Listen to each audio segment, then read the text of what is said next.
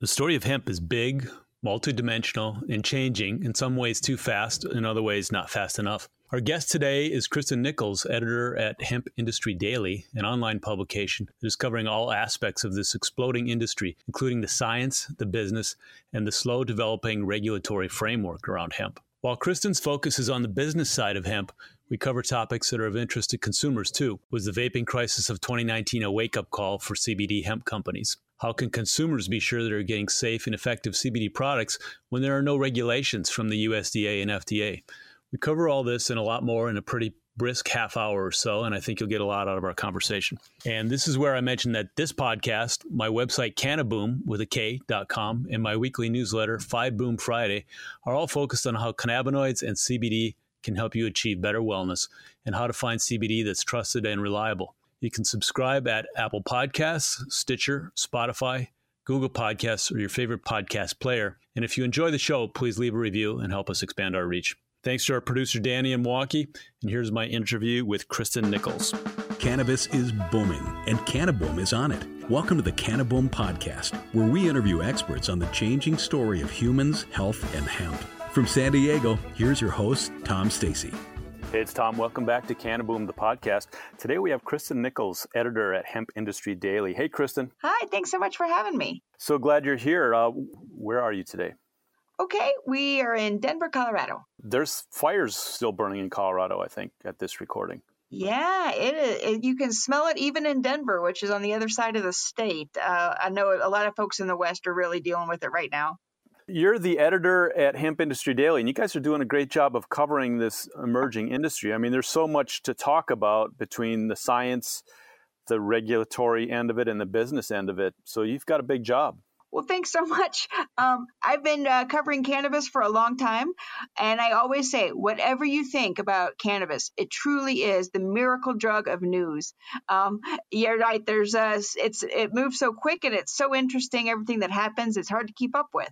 Just poking around doing some research, and I saw an old quote from Jack Herer, who wrote The Emperor Wears No Clothes, where he said, "I'm not saying hemp is going to save the world, but it's the only thing that can." Is that an overstatement, or, hemp does so many things? What's the real potential of this plant? Frankly, that's hype. That book, of course, is so influential, and he was so influential to efforts to legalize hemp. It's important to remember hemp, a lot of things that hemp can do, any plant can do. Whether it's soil mitigation, taking toxins out of the soil, being used in textiles, being used as a biofuel, being used as a food source. A lot of these things are in no way unique to hemp. Really, truly, this plant is so interesting to folks because of its association with high THC varieties. Low THC varieties are really not that much different than canaf or jute or other commodity crops that have been in rotation for a long time. There was a pretty prominent agronomist at the University of Kentucky, he's passed away, but he said once to a speech at the USDA, he said, hemp has been legal in many countries for decades, and it's not even a grain of sand on the beach of agriculture. So in some ways, it's an awesome crop, does a lot, but folks who think it will overcome things like soybeans, corn, wheat, and, as Jack said, could be the only thing that saves the world, I think that's a lot of hype. That's an interesting perspective. We talk about often on this podcast, almost 100 years of prohibition resulted in a lot of stigma, but also a lot of pent-up, I guess, ignorance that we're just beginning to get some answers to. Absolutely. Tell me about Hemp Industry Daily, when you guys started, who your readers are, what your mission is. Okay. We cover the entire hemp supply chain. So we write for producers, farmers, we write for manufacturers, extractors, and people who make products out of hemp.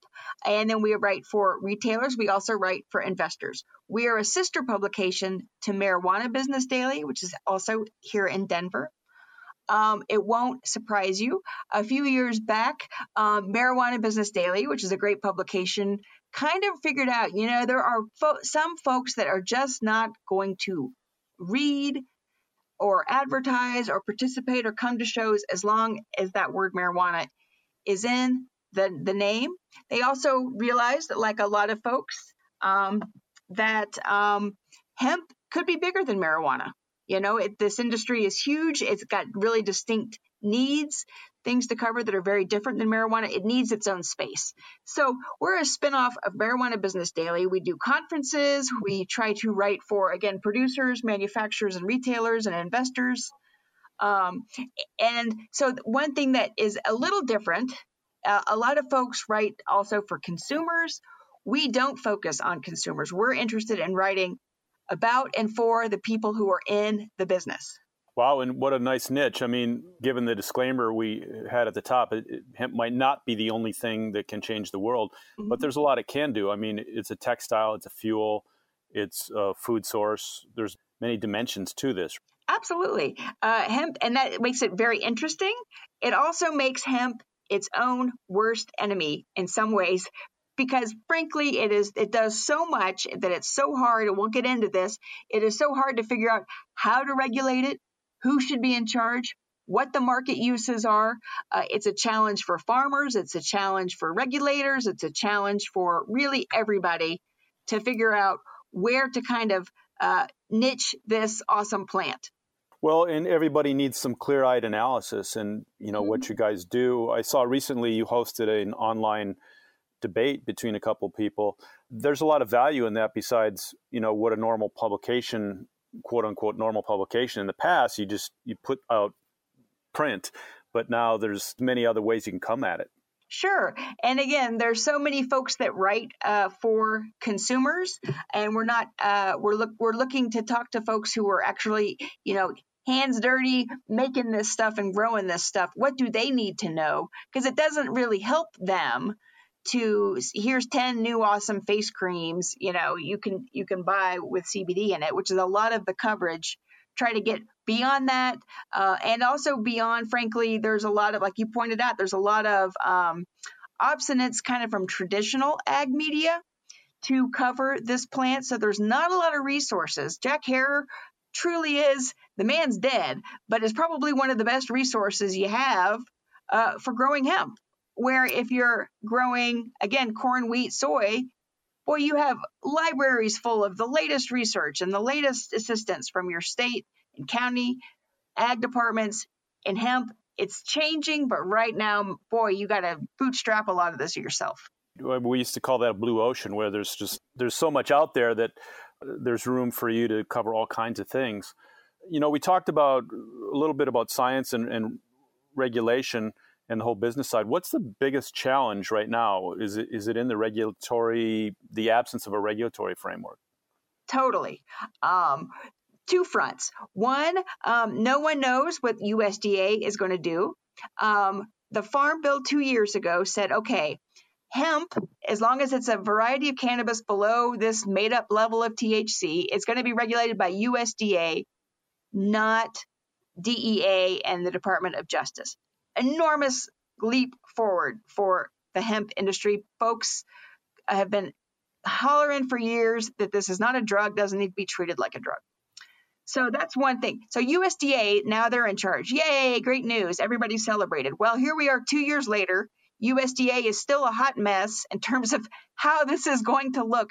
Just before I got on this call, New York State, big hemp producer, big state, lots of production there, lots of manufacturing there, said, you know what, USDA, we don't even want any part of these rules. We're out. So what are you supposed to do if you're a farmer in New York or you have a factory in New York? You're just kind of at a loss. So that's one angle. Huge challenge about those rules. On the other side, we've got the FDA. They regulate kind of everything you put in your mouth and rub on your body. They have been looking at CBD for years. They had this big public hearing over a year ago. Everybody's still waiting. Everybody's like, okay, here's the rules. Big players like Budweiser, Coca-Cola, Procter & Gamble, the biggest companies in America are ready to hop in this market. They just need FDA to tell us how to do it. Well, here we are. No clue how to do it. Consumers and manufacturers, everyone's at a loss about trying to wing all this without any assistance from the feds. Everything is slow and confusing. Well, and that kind of uncertainty can freeze investment. I mean, businesses hate not knowing what the regulatory framework is going to look like. They do. And I would say, too, I know that it's doom and gloom, and you hear nothing but crankiness about FDA and these rules. But for the flip side, and where we come in, try to cover this, it's an advantage for small players. Let's say I have 4 acres. I'm making topicals and tinctures and doing extraction on my farm.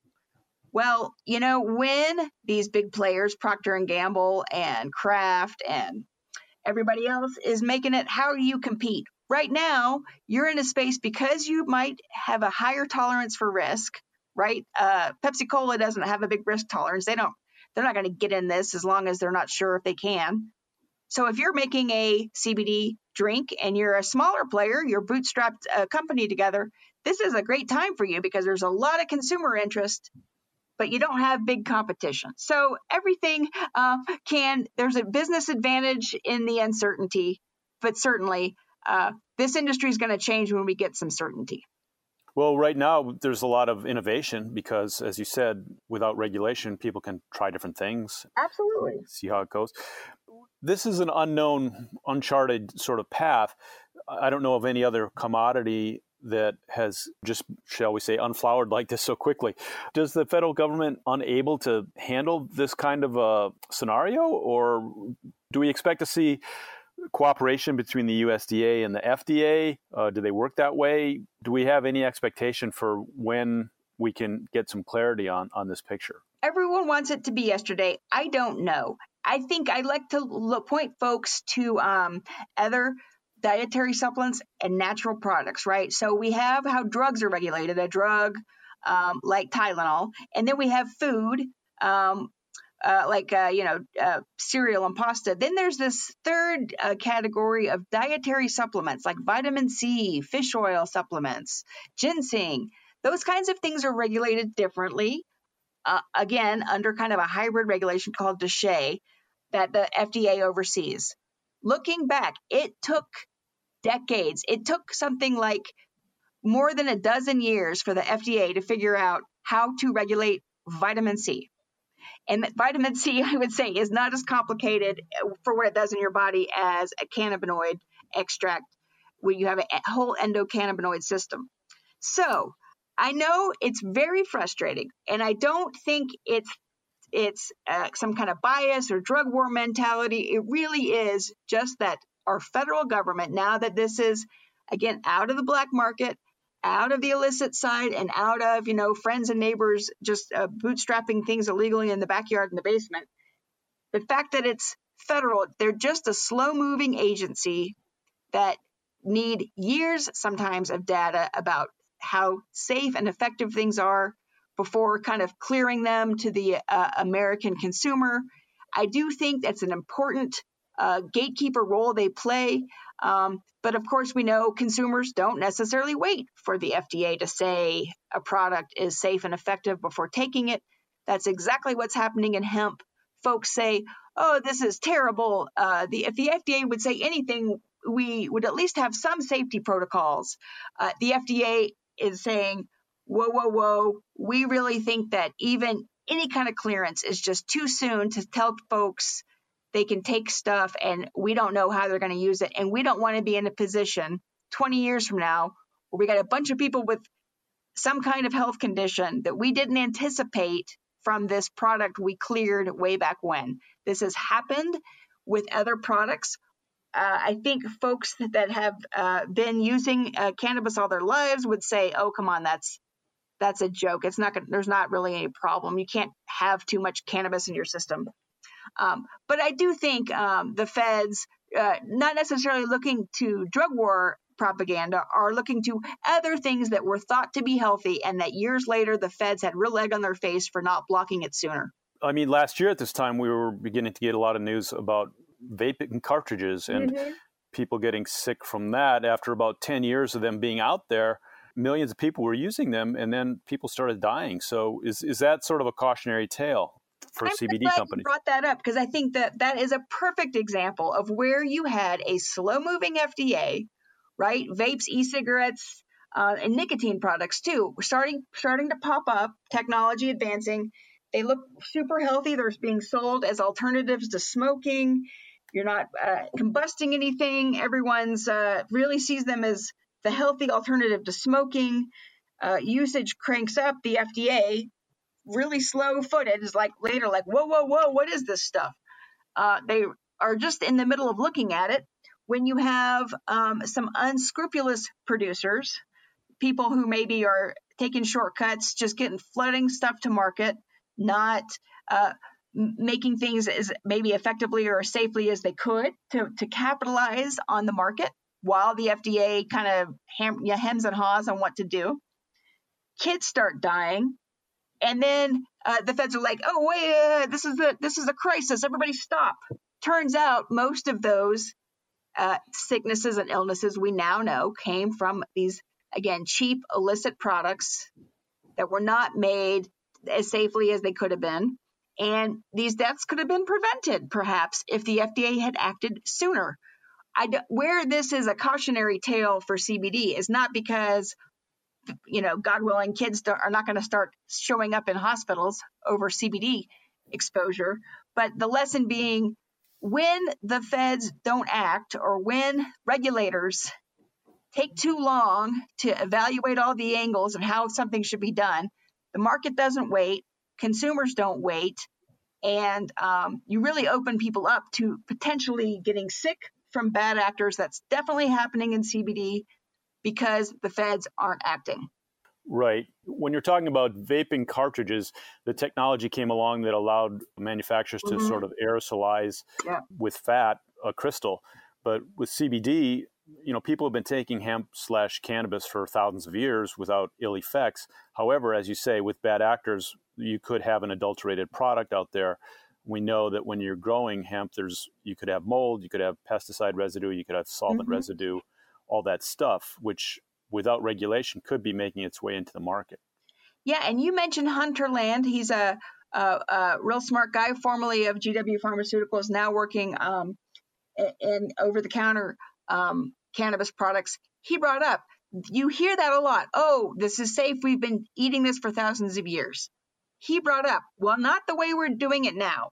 This crop has been modified and bred to be very different. The levels of CBD people are taking, let's say you're taking a tincture, a capsule, a gel cap, you're consuming, even under the safest protocols, you're consuming what would be basically a field full of hemp every day. Those were not levels people were consuming thousands of years back. So it can be presumed that it's safe because it's always been around. You hear that a lot from the industry. Oh, these lackadoodle do-nothing regulators, they just hate cannabis. They're so stupid. Well, all kinds of things can make you sick if you don't eat them or consume them the way they are in nature. You can die from overexposure to all kinds of things that are commonly in nature. There's a former chief medical officer in Colorado who he would push back on folks that say, you hear this a lot. This is in marijuana and now in hemp. You hear a lot. Well, it's a plant, right? It's just a plant. Why are we freaking out? It's just a plant. And the former chief medical officer would say, you know what? There's not a lot of meat-based medicine. All medicine comes from a plant. Arsenic, it comes from a plant.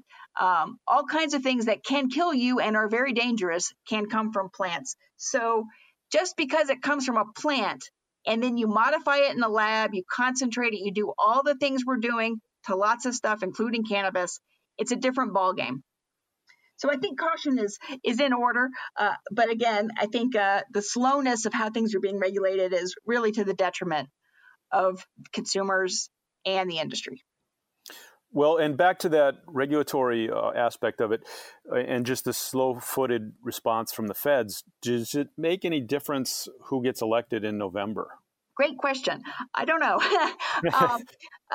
It's important to note that I think this is what's great for hemp relative to even marijuana, which is broad support in both parties. right now, for example, we think there's a huge battle royale for control of the Senate.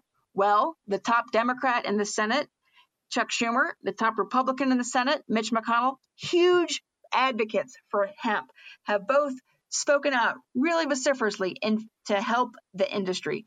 So for that reason, I think hemp folks can feel assured that there's not going to be a big crackdown. I don't think we're going to hear hemp play any kind of role in the presidential race. At the same time, of course, the USDA, the FDA, those leaders are appointed by the White House. We've seen the effects. For example, remember we were talking about the USDA now regulates hemp. So USDA spent a year looking at it.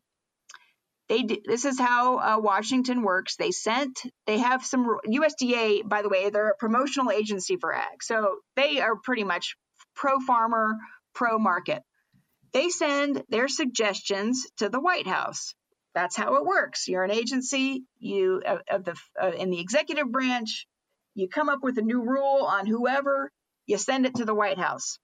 Well, then the White House gets their take on it. Other agencies can weigh in. Well, guess what? Who's more important in most administrations than the USDA? It's justice. So we have an attorney general weighs in, and here's what they think about these rules. The rules changed in the case of USDA. Those rules changed a lot when they went to the White House. Justice got involved. Now DEA is involved. They're like, whoa. And the final rules that came out didn't look like what people in industry wanted to see. Even people in USDA openly saying, oh, this was not our idea. So elections definitely matter. It's going to matter who leads the Department of Justice. It's going to matter who's in the White House in terms of these rules taking effect and how they're enforced. Don't forget, no agency has an unlimited budget. They all have to decide what the priorities are. You're the FDA. Let's talk about that. You're the FDA. Okay, you've got this rampant black market CBD all over the place. Well, kids aren't dying about it. No one's turning up in hospitals sick. You also, at the FDA, have a million other things to worry about. You got an opioid crisis. You've got, of course, a pandemic we're trying to find a vaccine for. You've got all kinds of other priorities to spend your time and energy on. So certainly elections matter where this industry, not just, of course, hemp, but also marijuana, what kind of priority that is for the federal government really kind of depends on who's in charge. And we're going to see some big differences. However, I know I keep saying, but the overall cannabis experiment, which I would say goes back decades now in terms of experiment with legalizing, when California flouted the feds in the 90s and said, F you, we're going to allow marijuana for sick people. We have seen different parties in charge, Clinton, Bush, Obama, Trump, and this industry has grown under all of them. So I would say no doom and gloom. The end isn't near, depending on the outcome of the election. There's a way to thrive and survive no matter who's in charge. We have seen neither party is really going to stop this cannabis revolution that's happening. They don't have nobody wants it. I mean, nobody wants to stop it is what I mean. So I wouldn't keep me up at night, but it's certainly something to watch. Long answer to a short story. What I hear you saying, it's a long, slow, multi-decade transition from where we were to where we're going. And of course, all the machinery of government moves quite slowly. I mean, there's politics involved, there's culture. And as we know, during Prohibition, there was a racist underpinning to marijuana is bad. Jazz musicians and Mexicans use it, and all of that we know is in the past. We're trying to transition into a future where this medicine is available. And it's also another layer of complexity to this when you talk about the regulatory aspect is it's a textile. You can make clothing out of it. You can make hempcrete. How do you regulate those? Or do you just say, you guys aren't part of this. You don't have to follow this documentation path. You have a different path. Is that another piece of it? Absolutely. It's so confusing. We used to cover Colorado state government. So about 10 years ago when they started looking at this, more than 10 years ago, that was the big issue. Is this a medicine? Is this like food, something you eat? Is it like something you smoke, like tobacco? Again, or is it something totally different, like a fuel? The way the government regulates ethanol and petroleum, the way the government regulates tobacco, and the way the government regulates something like Tylenol, boy, these are all totally different agencies, totally different regimes. How do you seam these into one? That is such a challenge. And again, that's why I say sometimes I think hemp and cannabis are their own worst enemies, just because the plant is so amazing. It's really hard for folks to figure out. Well, let me ask you, what's your favorite part of this as you cover it day by day? There's so much to this story. It's a big, big story for our time, and you're so lucky to have a front seat absolutely. at it. Yeah.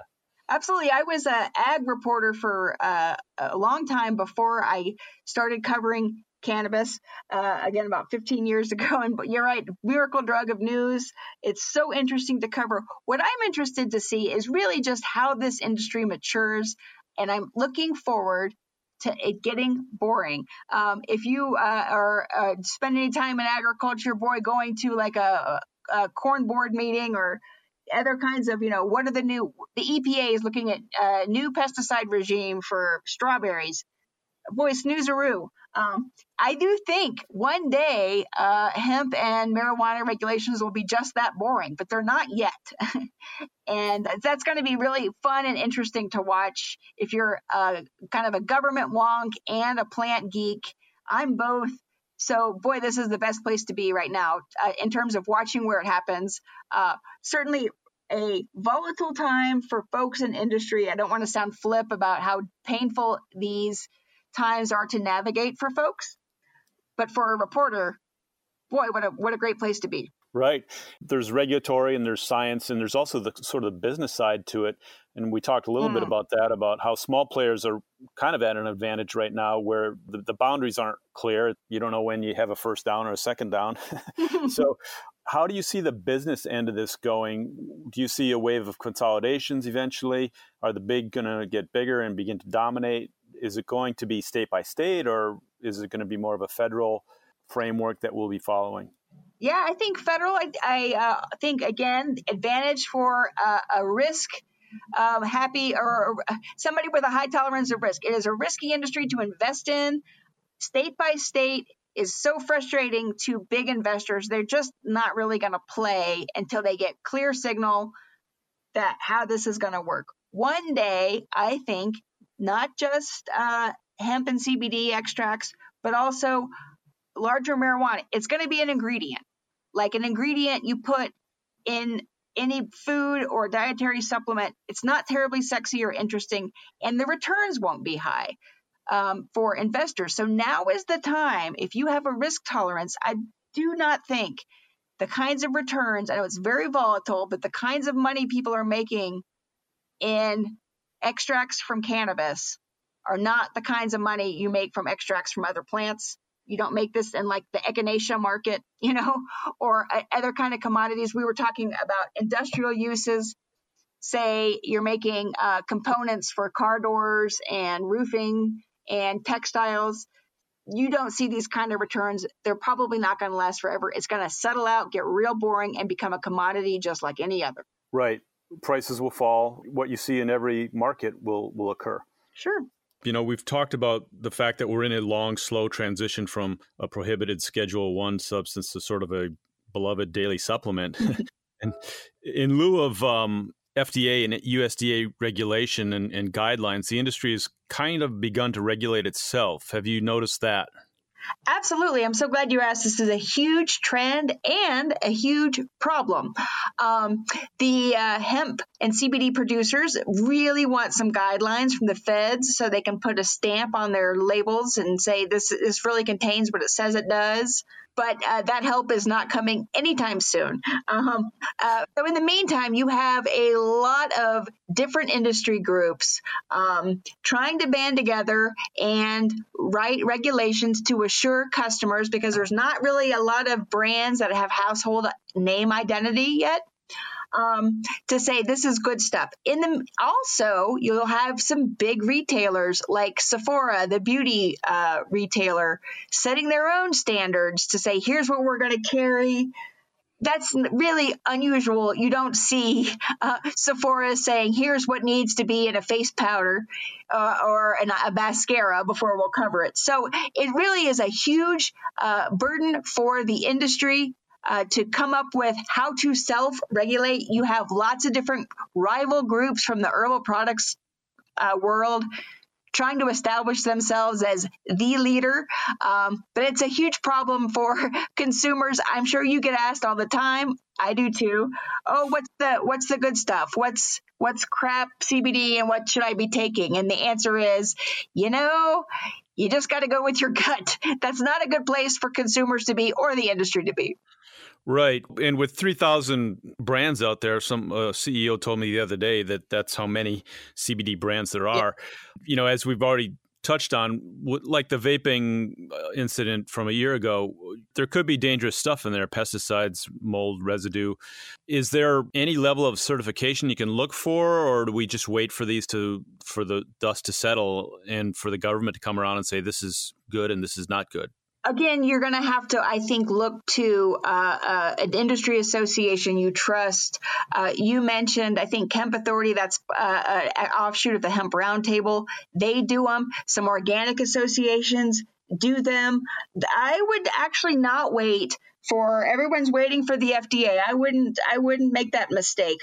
In the world of dietary supplements like vitamin C and ginseng and fish oil, took the FDA, this stuff started popping up on the market late 60s, took 30 years really to get anything happening at the FDA in this law that regulates dietary supplements. And all kinds of people crap on it and say it's total baloney. You have no way of knowing when you buy vitamin C at the store whether there's any vitamin C in it. So I really do think it's buyer beware for a long time, and that's going to keep a lot of big players and big consumer package companies out. So good news if you are a small, strappy startup, but it's all on you to convince the consumer that your stuff is safe and going to help with what are other ailments they're taking it for. Right. There's good manufacturing practices and a couple of other things that you should look for. But yeah, we might be waiting till 2050 and there still won't be consensus. Yeah. Well, okay. I'm curious. I hear a lot of people putting QR codes on their labels so you can see kind of some testing results and where it came from. And I always thought, who really does that? But they say people really do. So I think you're going to see a lot more QR codes and a lot of efforts to try to persuade people, knowing this is going to take a long time. Please know my stuff is good. Right. I mean, the average consumer is not a chemist, and a certificate of analysis is a good faith show. But do you really know what you're looking for? And do you have time? Again, I tell people not to buy it at a gas station, but do you have time to look at the QR code? If you're online, you should be able to access that, and that would be a help. So it's buyer beware. As these industry groups sort of come to the fore, maybe we'll see one emerge as the de facto standard. I do send people to U.S. Hemp Authority because in my research, they seem to at least have a set of standards that they do have good manufacturing practices and other seat-to-shelf sort of processes and procedures that they're pushing. So for me, that's the best standard I could find. Yeah, I think you're probably dead on. So, Kristen, I know you have deadlines, so I don't want to keep you too long. Is there anything we haven't covered that we should? Oh, I think it's just such an exciting time. I'm glad that we touched on the election. It's an exciting time to watch where things head, how cannabis plays in the larger political conversation our country's in.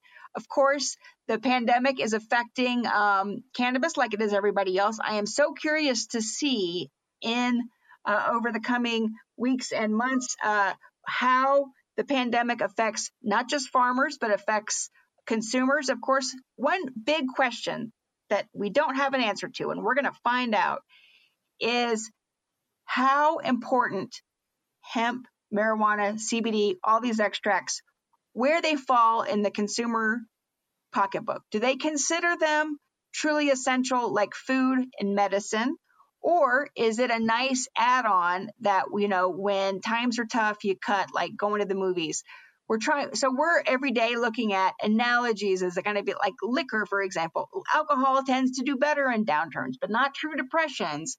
Do people start home growing cannabis in the backyard because it's too expensive and nobody has a job? Or do people spend, money on CBD because it treats disease before they even pay rent and buy groceries? That's a huge question for the industry. Everyone wants to know. No one does know. So we're just going to be watching where this market shakes out. I'm really curious what you think in terms of where you think CBD ends up falling in terms of how important how spending, I guess, changes when times get tough. What do you think? Well, I think it is very interesting to watch the data on that and to see, it was interesting that cannabis was considered essential and dispensaries stayed open. But, as the science advances and we learn about new cannabinoids, and I use CBD and cannabis to help with insomnia. It helps me sleep better. Some people, it's inflammation. Others, does it help with PTSD? Yes, I think it does. Could there be a preventative aspect with Alzheimer's? Sure. There's a lot of unanswered questions that the science has to catch up with. And then there's marketing. And as a marketer, I understand that you have to present it to markets in ways that they understand and people kind of digest that and decide for themselves. So, yeah, it is an interesting space. And as it unfolds, we can expect prices to come down. I think consumers will welcome that. And a lot happening on the business side that will depend on the regulatory environment. So it's an interesting place to be for sure right now. For sure. I love what you guys are doing online, the way you're covering these markets, and your title is editor, but I think I see your byline sometimes too, right? Yeah, we are a small staff. I used to only write, and now I usually edit, but I still write sometimes. So we all kind of do everything here. Well, and the skill set of a journalist these days is also to run Zoom meetings and all that too. I like that you guys make the information available to your audience by video. Are you guys doing a podcast yet? We have a marijuana side podcast. We're kind of still trying to figure out where that sits in the hemp space. A lot of folks are, farmers are an interesting crowd. They don't consume media the way someone who works in an office does. So we're really trying to figure out how to hit again these entrepreneurs we want to hit. Are they listening to podcasts? Are they on their tractors on their phones? Yeah, a bunch of them are. But how to hit everybody is kind of where we're still kind of exploring. So right. I really appreciate your feedback on what you think. Where you see the media market headed. That's a good question. I mean, I think, if you want to be the Wall Street Journal of hemp, that's wide open, and you guys are doing it. You're out there. I look on Twitter and I see you guys. You're on LinkedIn. I don't know how many farmers are actually on LinkedIn, and I do know some farmers, and they're busy right now. They're out there doing it. So what is the best way? I think you have to try all those channels, and I think you guys are just that snippet of video I saw with Hunter Land this morning where you're talking about isolates and versus full spectrum and broad spectrum. Okay, that's just a little chunk of content that is very accessible and thought-provoking and engaging. That's what you have to be doing, and I think you guys are doing that in a good way. Well, thanks so much. Where should we look for you online? Okay, we're all one word, hempindustrydaily.com. Well, like you said, we're on LinkedIn. We've got a discussion board where if you are on LinkedIn and you want to talk about what's going on with hemp, we've got a discussion board there. We're on Twitter, as everybody is, and Instagram. I see a lot more farmers on Instagram than I used to. It's really super cool. They call it land porn. Everyone is cooped up inside right now and likes to look at, the pretty plants and the wide open spaces that farmers enjoy every day. Oh, yeah. Pictures of vegetables. Those are awesome. Oh, yeah. So we'll look for you on LinkedIn. Yeah, LinkedIn and all the social channels. Look for Hemp Industry Daily. Or you can find us through MJ Biz Daily kind of links. They also will link to a lot of our stuff if you follow them. We will be following along. Kristen Nichols, thanks so much for sharing your time with our audience and letting them know what you guys are up to. Thanks so much for having me. You've been listening to the Cannaboom Podcast with host Tom Stacy. If you like the show and want to know more, please check us out at cannaboom.com. And please leave us a review at Apple Podcasts or wherever you listen. See you next week.